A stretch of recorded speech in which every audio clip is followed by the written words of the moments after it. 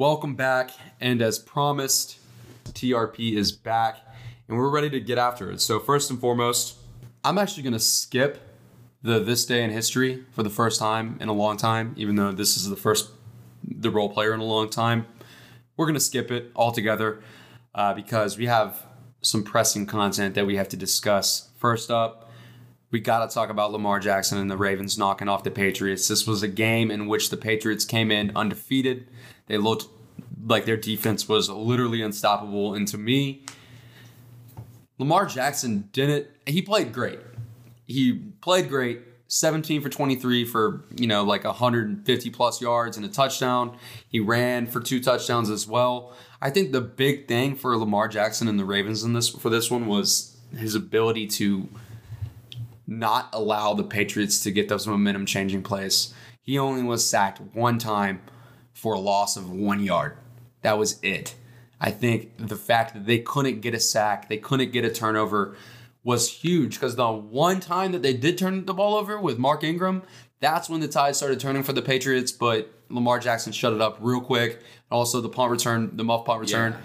Yeah. I think that the Ravens played a flawless game, or as close to flawless as you can against the Patriots. That's why they won. They actually beat them by 17 points, which makes my early season pick of the Ravens playing the Patriots in the AFC Championship game pretty good right about now. What are your thoughts? What did you like about the Ravens?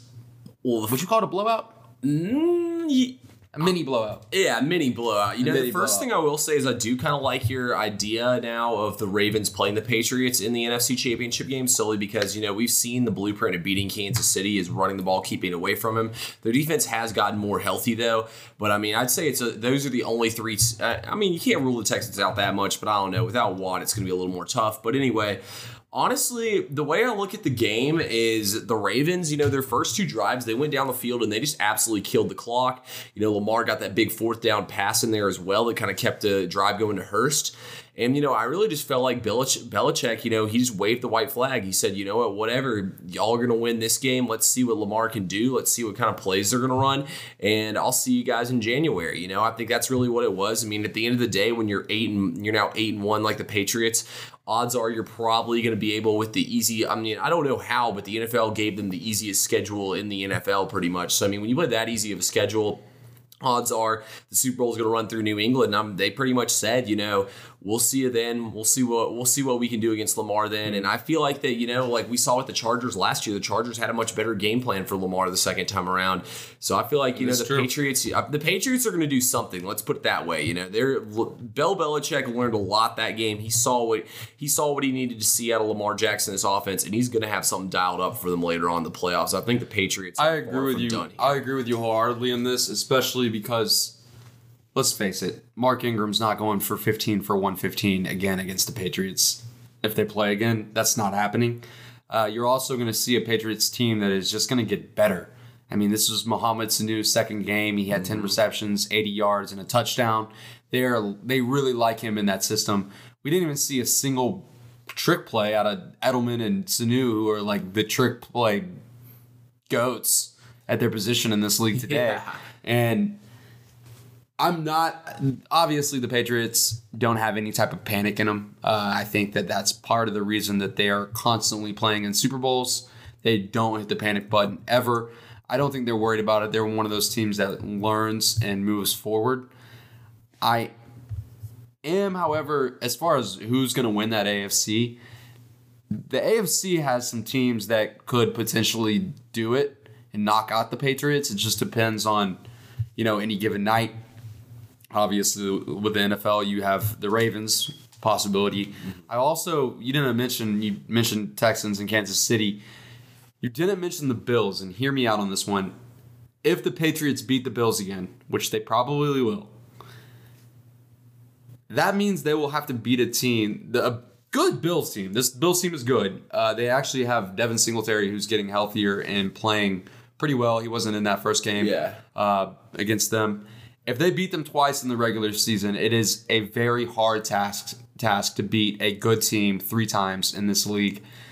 That's the only reason why I think that might be like a huge upset. But do you think the Bills can win on the road in round one? Because the Patriots can have the ball. See, that's the thing. That's the toughest part. Yeah. But nonetheless, it is hard to beat a team 3 times. I don't think the Patriots have anything to worry about. I think it's pretty sure of the fact that they're going to the AFC Championship, bearing something drastic, obviously. And, also, too, another, reason why I feel like that the Patriots gave up in that game more so is, they didn't go for the ball, go for it on 4th down and 1 on the goal line. That's the most, un-Patriots thing I've ever seen. I feel like almost 90% of the teams in the NFL would have gone for it. And you even saw when they put up on the screen on a Sunday Night Football, they put up on the screen, with the percentages of the Patriots winning the game. If they went for that, their percentages of winning the game were so much higher if they went for that rather than taking the 3. And, even if you come out of that situation with no points, it really wasn't even the end of the world, So here's another little tidbit.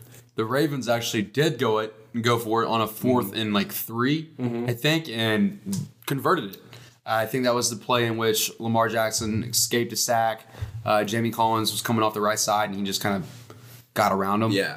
I think that the Ravens, Harbaugh is not afraid to make decisions that can haunt him. I think that he's had enough success in this league to where he just doesn't care anymore. Yeah. I think that's one of the biggest reasons why the Ravens will probably end up playing them in the AFC Championship. But to move forward from this conversation just a little bit, let's talk about this redrafting of the 2018 quarterback class. Lamar Jackson's looking like a Michael Vick. I mean, he really does. He looks like the second coming of Michael Vick, except for this time we get a dude that is playing a lot like Michael Vick, but the entire offensive system has been fashioned and shaped for his play style. So I think that obviously he might not be the best pro style, quarterback in your typical pro style offense, but if you are willing to take that risk and draft him, let's say with the 32nd overall pick and behind Baker Mayfield, Josh Rosen, Sam Darnold, Josh Allen, then shape your offense around him, it could work out well for you. So, how are we going to redraft this class? How do you want to do it?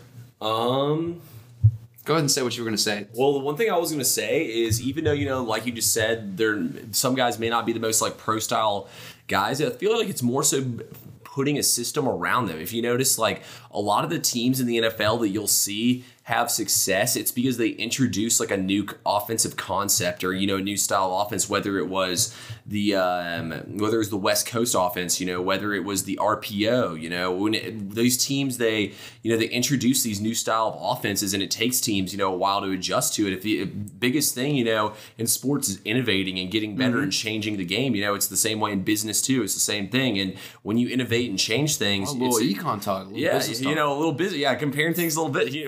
We're podcast, dude. Yeah, let's just run it. Yeah, we're going next level on this podcast, guys. And we're going next level. But, I really think that we'll see a lot of these teams, in the drafts the next couple of years, look at these kind of quarterbacks, and be like, wow, I wonder if we can get this guy in here and do the same thing they're doing with Lamar Jackson, because we've seen the success with it. Everybody, once somebody does something successful, there's always going to be somebody who's going to dissect it and try to make it successful in another way. As much as I hate Chris Collinsworth, I will say, he kept on saying it this opens the door for teams to pick a player like Lamar Jackson. It opens the door for these type of players. I think he's right in that sense because you see how successful it is when you're willing to take a step outside the box and do something a little bit different with your offense. So I think that it's definitely going to change the way the quarterback position is drafted a little bit with Lamar Jackson's success, because here's the perfect way to segue.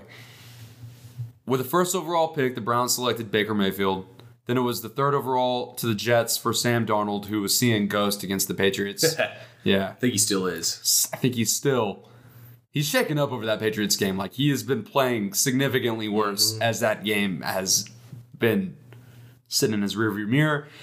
Then you had Josh Allen with the 7th pick at the Bills. I think that's honestly the best value pick out of minus, of course, Lamar Jackson. I think that's the second best valued pick right there. Then you had Josh Rosen, who was a joke. Still is kind of a joke. He's gotten benched a couple times, got traded away. Yeah, I would say Rosen is a starting quarterback in the league, and is being regarded as like a big. I'd say Rosen's about done in the league, honestly. Yeah. Like I think he'll finish it. He'll probably bounce around a little bit as a backup, but I don't think we'll ever really see much of anything from Rosen. Yeah, he's kind of. I mean, I do feel for him because he had to play in that dumpster fire that is Miami. So we might say I won't. Yeah, I won't count him out just yet. But then after Rosen, we had 22 picks in between Rosen at 10 and Lamar Jackson at 32nd. Then way down the list, we had Mason Rudolph at 76. And then we had, of course, Luke Falk, who stepped in for the Jets for a little while. I think that the best quarterbacks that are going to come out of this draft right now, it's going to go Lamar Jackson, Josh Allen, who, oddly enough, like we said about how this will change the way the draft has gone about with quarterbacks. Those are two very mobile quarterbacks. Mm-hmm. Yeah, and Allen, he's got the big arms too. He's big. He can get outside the pocket, make plays with his legs. Yeah, he loved, like last year he led the Bills in rushing and passing. But, I definitely agree with you on that. I still think Baker has I think Josh Allen's going to be the best of all of them, but I still think Baker has a ton of potential. They just need a line. I think Baker is right there at the 3 spot. The reason I'm putting him at the 3 spot is because we have seen quarterbacks like Baker Mayfield do more with less. I mean, let's face it, I obviously don't want to compare the guy to Russell Wilson because that's unfair. Russell Wilson is an absolute freak, MVP candidate. Russell Wilson is playing for the Seattle Seahawks right now, and he has the 3rd highest pressure rating of any quarterback in the league, and he just does not care. I think that Baker Mayfield came into this season with expectations of breaking out and becoming this superstar when really he should have set the expectation as like, I'm going to build off my last season. I'm going to do what I need to, and I'm going to work with what is given to me. Instead of just going out there and trying, he just has been trying too hard to make things happen to me. And I think that for right now, he's in my 3rd spot, right there with Mason Rudolph.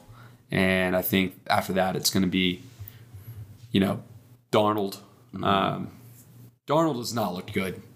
He was turnover prone in college football and at USC. And we thought, Sam Darnold has a great arm. He's great mechanics, prototypical size. He's turnover prone, dude. He likes to throw turnovers. I mean, I don't know. Would you put him in there? Would you put him in the? See, my thing with Darnold and Baker is I feel like they haven't really handed the keys to success. They weren't put in the right situation. The coaching staff, like Adam Gase, was a horrible hire. I think Freddie Kitchens is a decent offensive play caller. I just think he can't coach both sides of the ball, So the way I look at it is that these guys, they weren't put in situations where they can be successful. And when you're a rookie quarterback, it's tough to go into a situation where you can't really be successful and still be successful, So I feel like that if anything, that you have to put him, in the, you basically have to, if you're going to hand him the keys to the car, you got to have the car oiled up, you got to have the tires rotated and balanced and everything. You can't hand him a car that's about to fall apart. Yeah. And that's pretty much what the Browns are. Like Freddie Kitchens, there's so many games I've watched where I'm like, why isn't he calling a timeout? Why isn't he doing this, that? And it's not necessarily that it's his fault. It's just that they're not put in the right situation. Freddie Kitchens can't be worrying about what the offense is doing and worrying about how he needs to manage the game as well. I will say with Baker Mayfield and Sam Darnold, I'm putting them behind Josh Allen, and I think that I think Josh Allen has an opportunity to be better than anybody in the class, just simply because I think personally, I feel like he's going to have more longevity than Lamar Jackson, because Lamar Jackson, while he is definitely could be the best of this class by the end of when it's all said and done, not many quarterbacks like him last for very long, just simply because you're playing in a league that is very tough to play in like that for long periods of time. I just think that Sam Darnold and Baker Mayfield, that their story is yet to be told because their teams are in situations that they really can't do anything. Mm-hmm. Like, I didn't want to compare him to Russell Wilson because he's a second-year guy. Yeah. Russell Wilson has learned how to adapt to an offensive line that sucks. And Russell Wilson's got great coaching around him. Yeah, and he has a great coach around him. Yeah, and obviously, like, this Browns team should be playing much better than they're playing because of their offensive weapons. They have Chubb, they have Odell, they have Jarvis Landry. They should be playing better. I think that it's a testament to, it's can be held against Baker Mayfield and Kitchens. They're, I think, both kind of in the wrong. I don't know what's going on with Sam Darnold. Adam Gase is not a competent head coach, yes, not at all. But at the same time, he has made some piss poor throws. I mean, he gave a couple turnovers to the Patriots, like pretty much like handed the ball off to him. So it's hard to say. Definitely think that it goes, just to air it out, I think it goes Lamar Jackson, Josh Allen, Baker Mayfield right now. And we'll move forward for that particular conversation, but one more piece, just for fun. Lamar Jackson over Michael Vick. Would you do it? Absolutely not. I agree with you. I want to see a lot more out of Lamar first. I feel like if Vic played in this day and age of the I almost said the NBA, of the NFL, that honestly I feel like that he might be the greatest player we've ever seen play if he was in this era. Yeah, Lamar Jackson with an Andy Reid offense in his prime would have been insane. The Mora offense was just not built for Michael Vick. Not at all. He had a cannon and he was accurate long ball thrower, yes, but it just wasn't built for him. There was no design runs. And that league in time, the quarterback was not protected like they are today. Seriously, Michael Vick is probably Lamar Jackson with an absolute cannon. Oh, yeah. Vic, he could make... Him and Jackson, though, are similar. They were both willing to stand there in the pocket and throw it. I just think Vic hit a little bit stronger arm. Obviously, I feel like Jackson's a little more physical of a runner. Vic's a little more elusive as a runner. But yeah, Vic obviously with Mora was not put in a great situation there. And then unfortunately, the whole dogfighting thing happened. So, Vic obviously wasn't in as good of a situation to thrive as that Jackson is in. I agree with you. To move forward, for the particular quarterback conversation, I like that redrafting of the 2018 class just because that was the stat class for quarterbacks. Coming into it, there was a lot of talent on the board. I think that was the most quarterbacks taken in a long time within the top 10. Rosen rounding it off right there. So, we're going to stay on topic with the NFL. I want to kind of figure out, for one, we had the Patriots lose their first game. They were undefeated. Now we have one last undefeated team. That is, of course, the San Francisco 49ers, who I think are the team to beat in the NFC. That's pretty obvious to me. However, what team do you think is the true contenders? I know that as much as people don't want to hear this from me, I think that my Cowboys actually do have a shot. I think they're getting better and better. I think they're a team that's going to get better and better, especially with how Zeke is kind of one of those players that progressively gets just more dominant throughout the season. Same thing with the offensive line. They weren't healthy. They're healthy now. If they can stay healthy, which is a pretty big if that offensive line can stay healthy, the Dallas Cowboys are true contenders. But I'm not going to go too far into that one just because I know nobody wants to hear me talk about that. I hardly even want to hear myself talk about it because I'm probably just going to be let down when all is said and done. Well, see, my thing for you with the Cowboys is they're going to have to be healthy on that offensive line. When they get to the playoffs, if they can protect Dak Prescott, give him the time to throw the ball, they should be fine. Also, they're going to need some sort of home field advantage because they're not going to be able to go into a hostile environment in the cold, like a Green Bay. I mean, we've seen Rodgers be their kryptonite so many times. That's it. They have to set themselves up for success. See, I feel like Dallas can win in the first round, but the second round, I don't know as much about that. We have a tough road because we lost to the Packers and the Saints when our offensive line was not healthy.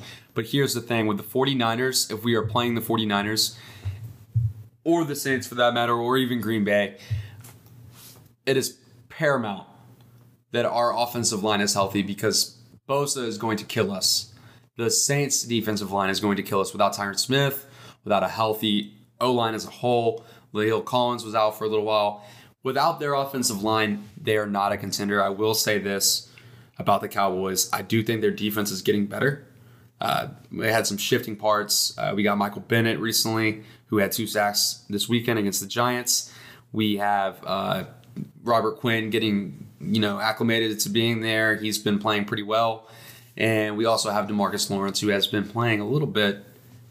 And so this last weekend, he had a sack and a half, I believe. But I think that the Cowboys can do it simply because their defense and their offensive line. I'm not going to get too far into that. I think the 2 true contenders right now, and you can argue this all you want, the true contenders are the Seahawks and the Saints. And the reason I say the Seahawks is because you cannot ever count a player like Russell Wilson out. I think at this point, Pete Carroll has a resume of winning. He has pretty good offensive weapons. That did lose Disley, but Russell Wilson cannot be counted out. I think that he can keep his team in any single game against any single opponent. And then the Saints defense is nasty. And to get Drew Brees back and Alvin Kamara back, Alvin Kamara's missed 3 games in a row? I think he missed 2 in a row. 2 in a row. Latavius Murray stepped in, did his business. Now you got Alvin Kamara back and you're still 7-1. You've won 6 games in a row. As many people that thought that the Saints were going to fall off once they lost Drew Brees, they have not even thought about it. Seriously, they haven't even thought about it. The only game in which they lost was the game in which they lost Drew Brees in the middle of the game and didn't know how to switch their game plan and hand the game plan over to Teddy Bridgewater. Yeah, honestly, I kind of agree with you with the Saints, as much as it pains me to say as a Falcons fan. Like you said, nobody beat the Saints when they had Bridgewater in there. They went on the road to Seattle, beat them. See, some of it I would argue is them, creating turnovers and it being fortunate. But at the same time, when you create turnovers the way Saints do, is it really fortunate? The Saints, Sean Payton to me, I feel like to me there's a coaching hierarchy. Belichick tops everyone. Then after that, it's like Pete Carroll, Sean Payton, Kyle Shanahan, McVay. Yeah, there's a bunch of guys that are right there in the pack together. But I feel like that Sean Payton is close to anyone as being up there with Belichick. I really feel like that he's a special team here with the Saints team. And, I expect them to be down after the way they lost the last couple of years. If anything, I feel like they've rallied together and come together more as a team. And I think this might be the closest Saints team that we've seen. And also might be one of the closest teams in the NFL in terms of camaraderie. Yeah, let's put it this way. The 49ers losing Quan Alexander, I think, is a big loss. But at the same time, as long as that pass rush doesn't lose a step, that's all that matters. Alexander is their second best tackler. He's really good against the run. But, they get to the quarterback, and getting the quarterback is huge. At the end of the day, for me, that's what it's going to be if they can continue to get the quarterback. And so I don't think 49ers will miss a step. Honestly, though, gun to my head, I'm picking the Saints to represent the NFC in the Super Bowl. There's just no way I can go against this team that's getting Drew Brees back now. Like you said, they got that 2-headed monster between Murray and Kamara. Mm-hmm. They kind of lack a little bit of a deep threat. Like you would have liked to see him get a guy like Josh Gordon, but realistically, I don't think any of that matters. I feel like the Saints will somehow make it out of the NFC. They bring back Des Bryant. Hey, we talked about it. Yeah. I'm just kidding. That would be an awful move. But I think that, the 49ers, they've been every bit of impressive. You can't fault them on anything that they've done. That Carolina game really sold me on them because Carolina is no slouch of a team. They're a good team. I really do think that the 49ers have a shot to actually go to the Super Bowl. This would be an absolutely crazy turnaround for them. I just don't think it's this year. I think that there's too many, veterans in front of them. I know you talked about Shanahan having that playoff experience with the Falcons. Didn't turn out very well for the Falcons or Shanahan. I know you don't like that, but I think that the Saints are definitely going to be the team. You can never count Aaron Rodgers out 100%. I will say, if the Cowboys do have to play the Saints in the playoffs, I don't think home field's going to matter. I think that it's going to be a close game either way because the Cowboys and the Saints have this weird thing. It's where every time they come in, no matter how high-powered their offense is, it's always a low-scoring game. It's always, since the dawn of time, since the DeMarcus Ware age, it has always been low-scoring. It was low-scoring this season in that 12-10 game. I think that game is going to be a defensive game if they play each other. I think that's just how it's going to be.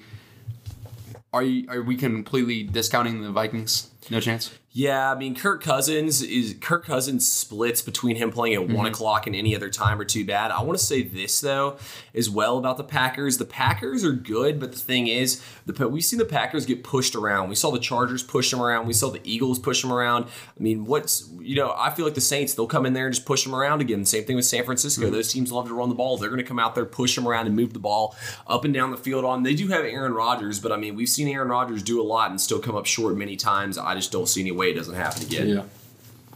I don't know. I'm not going to count the Packers out because this is the best defense he's had in a while. And somebody in the Vikings locker room needs to continue to piss off Kirk Cousins.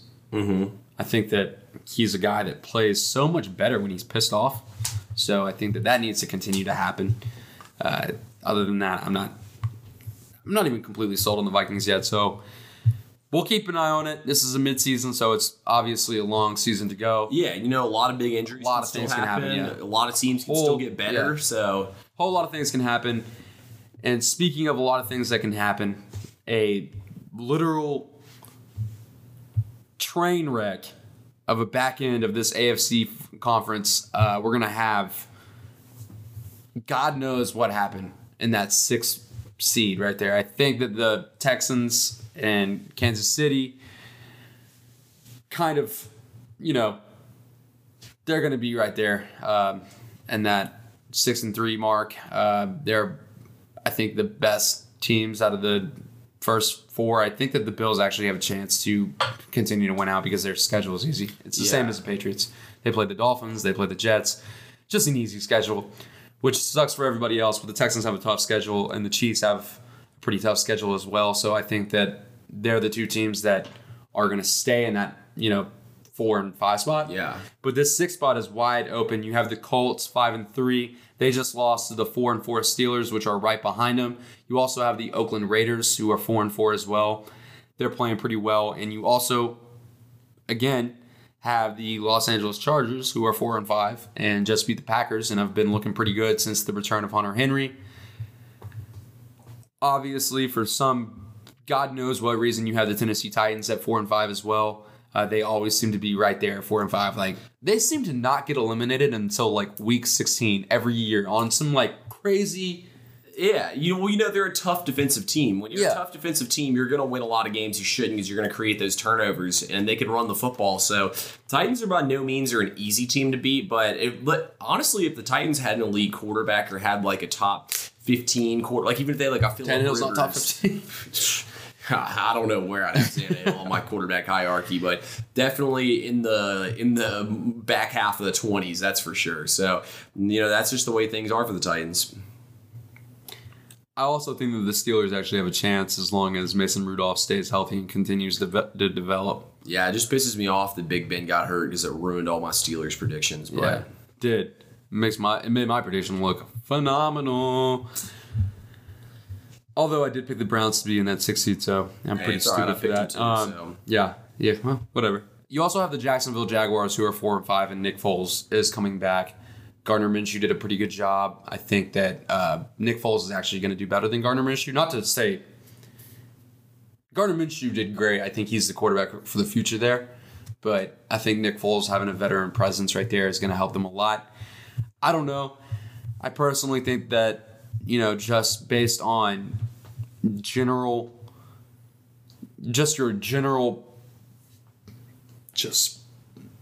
historical nature of that 6th spot right now, I feel like the Steelers might sneak in.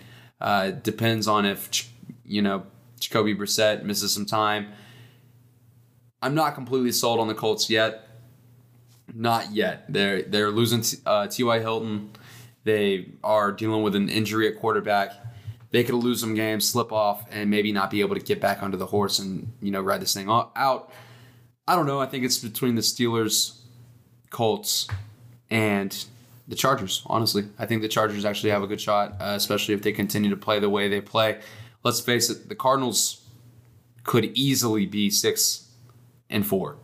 Yeah, They also on the goal line. Well, the Chargers, they finally found their run game, and I mean, it's like I always say about these teams. Same thing with Kansas City. They get a 100-yard rusher 3 games in a row, and Kansas City suddenly looks good. You know, it's no matter how good your quarterback is, you can have Pat Mahomes, you can have Brett Favre, you can have Tom Brady. If you don't have a run game to go with them and keep teams honest, it's not going to work. I agree with you. I'm not sure who comes out of it, but I think it's going to be the Colts, Steelers, or the Chargers. I think the Raiders, Jaguars, and Titans don't have it in them. I won't count the Jaguars out, but I think the Raiders are. I think it's probably the Colts. You know, Frank Reich when he was with that defense. Frank Reich didn't get enough credit honestly for that Super Bowl they had in Philadelphia. So you know, I just feel like Frank Reich, as long as that. Honestly, even with Brian Hoyer, I mean, Brian Hoyer and Brissett are pretty much the same quarterback. I really feel like Reich can get it done with them there. What do we got next on tap? Are we going to NBA? We can do the midseason MVP for NFL, but let's just save it. I think it's pretty obvious that it's going to be either one of 3 players: Deshaun Watson, Russell Wilson, or Lamar Jackson. C-Mac. Or Christian McCaffrey. That's a good point. Christian McCaffrey is nice as Duke. Yeah, that's what he is. You know, if the Panthers are able to get in the playoffs, it'd be tough for me to not bet for or to not vote for C-Mac if I were to. Would be the first running back since Adrian Peterson. I think that he has to hit a mark that hasn't been hit to get it. Yeah, no, he definitely will. But I mean, at the end of the day, he's probably going to have 1,000 and 1,000. He's probably going to have 15 or. He's got to go over 2,000 100%. Yeah, he's got to go over 2,000 all-purpose yards, and I think he needs to get close to that 20 touchdown marker. If he's over that 20 touchdown mark, it's got to be him. If he's got 20 touchdowns and 2,000 yards, yes, he's got my pick. He's got my vote. Let's move on from the NFL. We have 8 more games or 8 more long weeks of the NFL, technically 9, but God knows what might happen there. Yeah. It's going to be an interesting run. Always looking forward to that. Let's move on to some piss poor news straight out of Atlanta.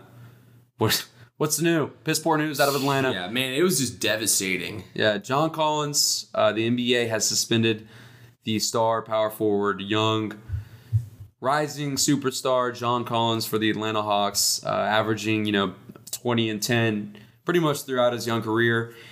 Is suspended for 25 games, and 25 games is a lot for the NBA. That's a ton of games to miss, especially when you are, a key cog in a potential playoff run, a potential playoff push. Yes, we beat the Spurs in his first game out, but I'm seriously nervous about how this is going to affect the team going forward. I did talk to you yesterday. Thank God we got Jabari Parker.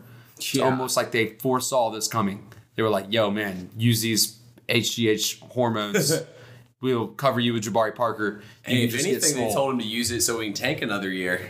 That's a good point, too. But we can just get swole, get your body right, and then we'll use Jabari Parker and wear his body out while you just get healthy and not make a paycheck at all. But I don't know. I think that it really sucks. It sucks because not only do the Hawks lose him, I say we, but not only do the Hawks lose John Collins for 25 games, it kind of taints his come up a little bit. I mean, it sucks to say that, but it does.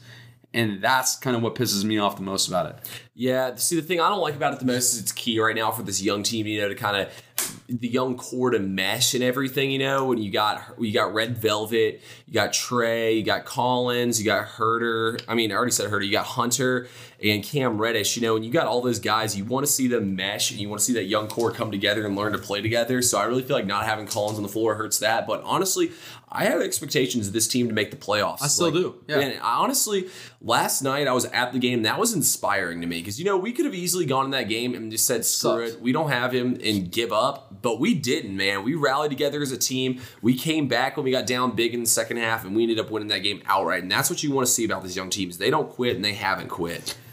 One of my favorite parts about that game are 2 things. One, we stopped a player that we never stop in LaMarcus Aldridge. I don't want to say we stopped him, but we held him to a lower standard than he is used to playing against us. Second of all, the play out of our rookies was phenomenal. You had Cam Reddish really step up in a big way. He's actually been playing fantastic. You also had DeAndre Hunter, who just was playing phenomenal, and he missed shots that he normally will make once he gets comfortable. And I think he had 16 last night. I believe so. And, the thing I love seeing the most out of it, though, Trey played awful in the first half. I think he had 1 point at halftime. But in the second half, Trey said, you know what? I got 1 point. We're going to keep playing. And Trey finished the game with 29 points. He went off in the second half. Went off in the fourth quarter specifically. Yeah, and he had, how many assists was it last night? 13 assists. He had 7 of those at halftime. And he was like, okay, if I'm not going to score, there's plenty other ways I can impact the game. That's exactly what he did, and the Hawks won. I agree with you. And the highest plus minus was actually went to DeAndre Hunter and Bruno Fernando. Yep. I think that having Bruno Fernando was a great pickup by the Hawks. The Hawks, I was worried about this John Collins thing, but the Hawks have actually built their team around the fact that they can actually lose a player like John Collins. They cannot lose Trae Young. No, absolutely not. He is the catalyst to everything that happens there. But they can actually lose John Collins and still win ball games. They might not win at such a high rate, but they can keep themselves in contention long enough until John Collins can get back and start playing with his team again. I'm cautiously optimistic about the Hawks and their chance to get to the playoffs. It would be the first time they've been in the playoffs since, 2016? 2017. Since 16, yeah. 16, when we had Schroeder, Millsap, and all of them.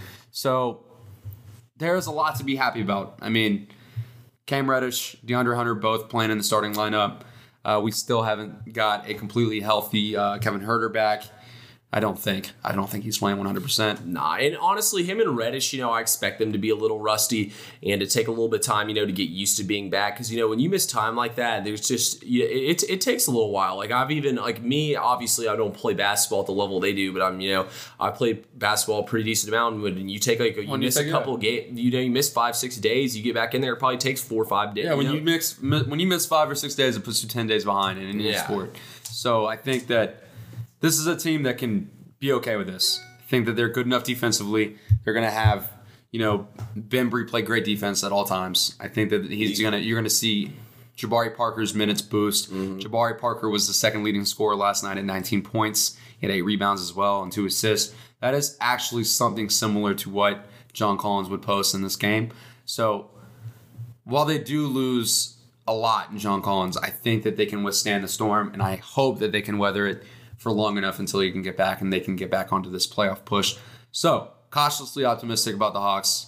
Not the end of the world, although it pissed me off a good amount to see that headline. It sucked. It was like midday, too. Like, that's always the worst to see, like, a midday, 1 p.m. headline. Yeah, and I knew I was going to the game, too, so that was even more frustrating for me because I want to see John out there. The next thing, we're going to have a little bit of fun with this one since that was some super somber, sad shit. Let's move on.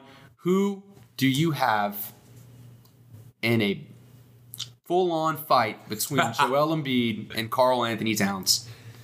Embiid's probably Towns probably has the reach, but I feel like Embiid's scrappy, he'll hit you in the nuts. He's like a nut grabber and pulls them off or something. Yeah, that's what I'm saying. I feel like I got to take Embiid in that. He's just got more meat on his, he's the bigger guy. Obviously, Towns got the reach. He's bigger. At the end of the day, I feel like because, Towns, we saw him throw some hands and he didn't lay any of those punches on him. So I feel like it's got to be Embiid. I feel like Karl Anthony Towns is like a big mama's boy, but I also feel like Joel Embiid is like a fraud. I think he as a basketball player is hard in the paint, baller, he'll bully you around, kind of like a Shaq type center. Mm-hmm. But I don't know if he can throw punches, man. He's kind of like Shaq in the sense that he falls really clumsy. He's like a clumsy dude. Yeah. So I really don't know. I think I saw swear to God, I think OddsShark dropped odds on the money line. And I'm pretty sure Cat was a plus 135. And I'm taking that, dude, for the payout. Yeah. I mean, with never seeing any of these guys brawl, got to go with the dog. So I'm going with the dog, dude, especially if it's at home. I'm definitely taking Cat. I think at that money line, I'm taking Cat.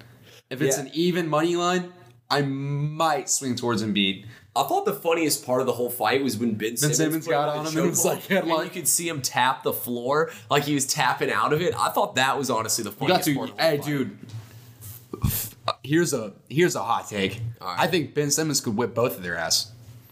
That's a crazy hot take. Yeah, you know why? I agree with you on that. He's way quicker. He's got that Australian flair to him, dude. Those Australians are crazy MFers, dude. Yeah, he's the crazy Australian. Dude, those Australians are nuts, man. For real. Ben Simmons probably better at fighting than he is at shooting threes. Probably so, dude. He probably easily hit more punches, of course. But hey, don't hate on Ben Simmons. He got one. How many threes is he up to? You know? Has he hit a three this season? Yeah, bro. He hit one in... I thought that was in the preseason he hit it when they all went crazy.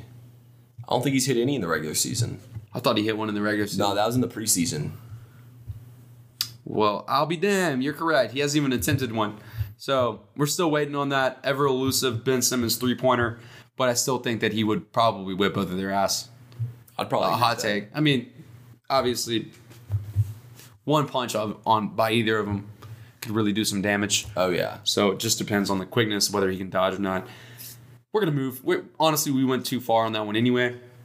So the next part of our NBA discussion is open discussion about whatever. And I like this because I have a couple things to say of the rookies. We were kind of off. All right, you give your statements and I'll react to them. The rookies, we were off. We saw Tyler Herro go snap off. Zion Williamson is hurt. I think that right now the leaders on the Rookie of the Year front are Pascal for the Warriors. Mm-hmm. I think that Ja Morant, of course, is up there. I even think that R.J. Barrett's been playing pretty well. He has. I mean, for all things considered, he's been playing pretty well. I would probably lean towards saying that Ja Morant's right now is gonna win it because I feel like Pascal might go up and down, kind of fluctuate, but I think Ja Morant's gonna be pretty steady. I think he's gonna be consistent. I think he's just that type of basketball player that's gonna slowly put up like a triple-double, damn near triple-double. You're going to be like, damn, he has a triple-double. And it's like the fourth quarter, and you're like, what? I feel like he's going to have a season a lot like Trae Young did last year. You know, Trae Young was good at the beginning of the season, but you really saw him make the jump later on in the season. And I feel like it's going to be the exact same thing for Ja Morant. He'll make the jump later on in the season. I could see it. I mean, who do you think is going to be the one for the rookies? Honestly, I picked Ja Morant before the season started to win Rookie of the Year, so I'm definitely sticking with Ja Morant to win Rookie of the Year. I feel like that he's as safe as bet at anybody. I mean, if you look at his minutes wise, he's only logged over 30 minutes one time this season. Remember that? Do you remember my tweet thread when I first started the TRP account? Where I was like the case for Ja Morant over Zion Williamson. Mm-hmm. You know what I should have just put? I was like, Ja Morant doesn't jump 46 inches into the air at 280 pounds. That should have been the only thing that I should have said. Yeah. Because I'm going to be honest with you. If the Pelicans start losing games, which they are, I don't know how fast and how many games we see out of him. We might get a Zion or a Ben Simmons in the form of Zion Williamson next year. They might shut him down. I definitely see it. That's been my thing on Zion was how cautious they'd be with him this season. Like we've already seen him so far with the first injury. I expect them to have him definitely on, a snap count and us not to really see him as much as we want to this season. So what are you thinking as far as who's going to be the the Rookie of the Year and the person that's competing with the Rookie of the Year spot? See, I'm gonna have to go with Ja Morant and I guess probably Tyler Herro. I mean, seems like he won't back down. Miami's got him in a nice little 6-man role, where he's just coming off the bench and getting straight up buckets. I feel like it's between them two. It's gonna be one of theirs. What about Kendrick Nunn? Kendrick Nunn has been going off for the Miami Heat. For those of you that don't know, Kendrick Nunn actually spent last season in the G League. Yep. Undrafted rookie. Led college basketball in scoring 2 years before that. Really just an absolute baller. Kind of is like he kind of has like one of these like stories that is one of those like undoubtedly awesome stories to where like everybody loves him. Like he's not going to have somebody not like him until he really gives people a reason to. So right now, through 7 games in just 30 minutes per game, he's averaging 18.3 points, 3 assists, 2 rebounds, 2 steals on only 2 turnovers. He's also shooting 41% from 3 and 46% from the field.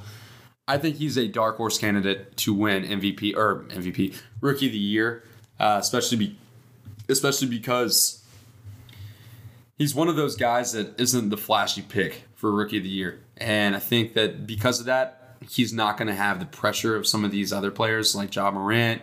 Another person that you can't count out is P.J. Washington for the Charlotte Hornets. I think he's played better than most have expected. I think he'll fade a little bit, I think he will fade, though. I think him and the Charlotte Hornets as a whole will fade.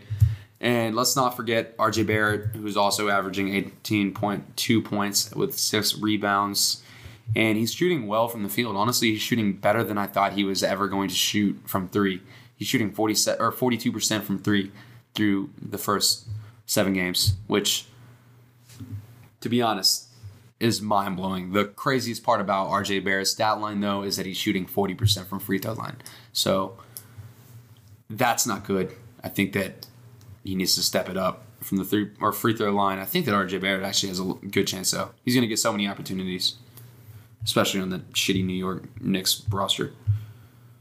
But, I mean, what are your thoughts? Is it 100% between Harrow and Ja Morant for you? Yeah, I'd put those two, and then I guess none at 3, and then, probably Barrett or someone like that at 4, just because you have to take kind of Zion out of the equation a little bit since he's going to have missed too much time. Another, remember when we were doing our mock draft, and I said that one of the dark horse candidates, like one of the dark horse picks that is going to slide in the lottery was Ryu Hachimura, and he's played phenomenal for the Wizards. I always loved Hachimura's game. I just felt like that he's like going to take a year or two, kind of like Giannis did, for it all to click and come together. But when it does, he's going to be scary. I mean, he's averaging 18 and 7 for the Washington. Yeah, no, he's playing well. See, I also didn't think he'd get the starter minutes like he has, but he's been a lot more NBA ready than I was expecting. The reason I think he's getting those starter minutes is because he's like a stretch big man. Yeah. For sure. I mean, he's a stretch big man. I think that Washington, we knew, speaking of, since we're on this little open discussion roundtable thing, that fucking Rockets-Wizards game, the 159-158 game. That was the craziest game I've ever watched. What the hell was that? If that would have went to overtime, we would have got 200 points.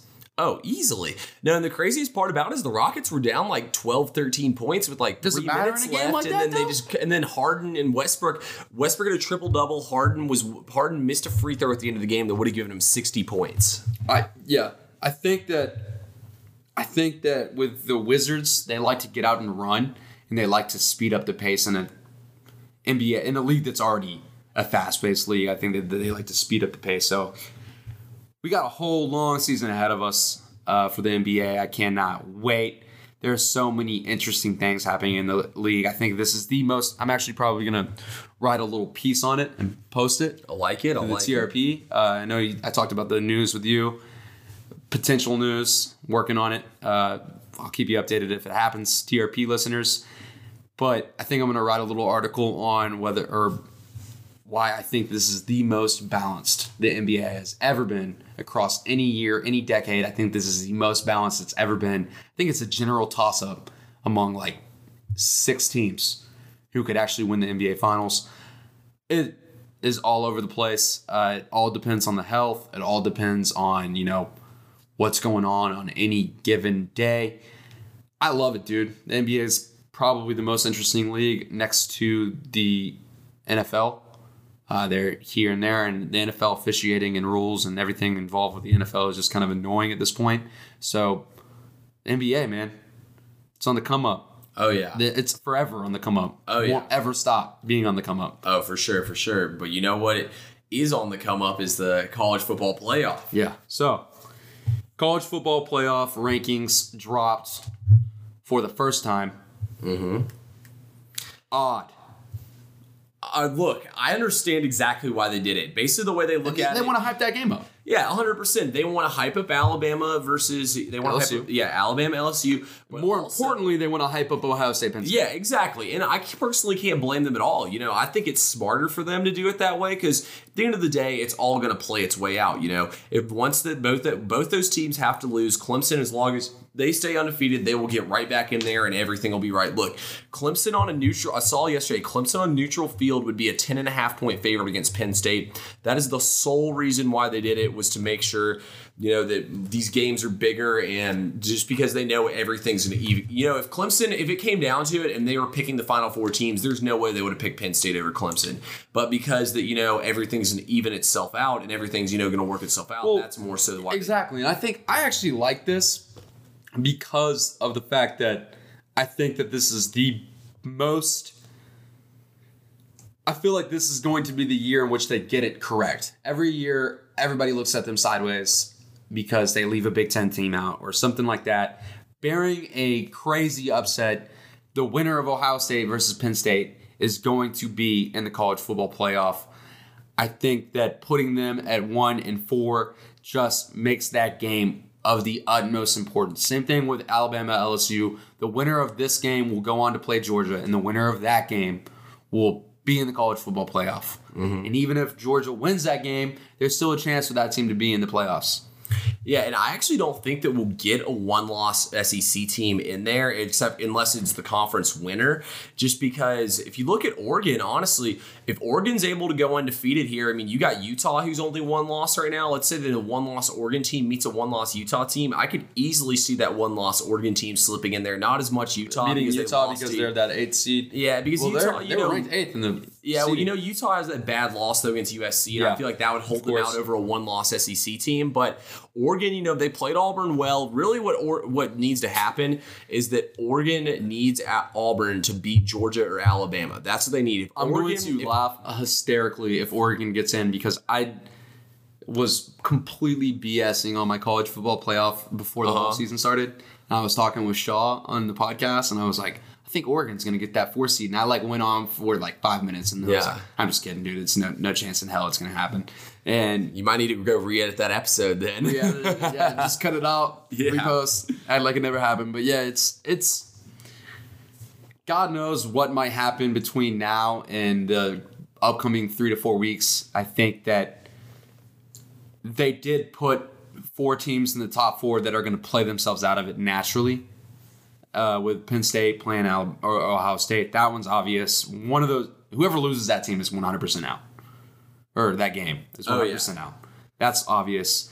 As far as any other, situation goes, this SEC is always going to be it's always going to be controversial for the college football playoffs, because unless you are picking between, a one-loss LSU and an undefeated Alabama if they beat Georgia, I mean, that's the only way.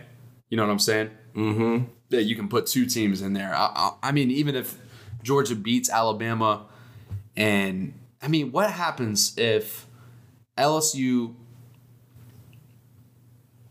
Man, it's a tough situation. If LSU beats Alabama, and then Georgia beats LSU, what do you do with a bunch of one-loss SEC teams? I think that it would be Oregon, Georgia, Ohio State, and Clemson.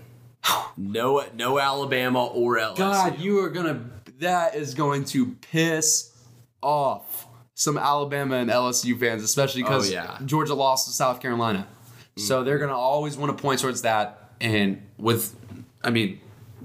obviously I can't blame them. So it's a weird situation, dude. Truly. Especially if that happens and you have a bunch of one-loss SEC teams, that's going to just suck. It's just going to stir up so much controversy. So we'll see. I don't know. Yeah, there's a lot of college football still to be played here in these last 4 weeks, and a lot that's still going to need to figure itself out. So it's going to be fun. Well, we're actually coming up on the hour-long mark. I knew it was going to be a long one, and my first one back since mid-September. Yep. I think it's long overdue for me. TRP is back. We're reloaded. We're ready to go. I'm going to try to release a couple episodes a week. Later on today, we'll talk a bit more about college basketball because we didn't even get that one in. And we'll also talk a little bit more about some other topics in the NBA and NFL. But until then, do follow the account at TRP_sports. I'm going to be posting this one on my Instagram. Might actually go ahead and start with a whole entire Instagram page for TRP. I don't know what that one will be yet. But I'm happy about it, dude. You've seen some of the graphics that I've designed. Oh, yeah. I'm a big fan of the graphics. Yeah, dude. I think it's going to be a hit. I think that we're about to really take off with it. So, I mean, we'll see. I know a lot of people have been getting on my ass about dropping an episode, so here you assholes go. I'm doing this on my own time, not your time. So, I'm just kidding. Continue to follow. Continue to listen. You guys are my heart and soul. Just kidding. Not really, but yeah. I don't got anything else. I think I'm done. I'm done. With a classic old peace.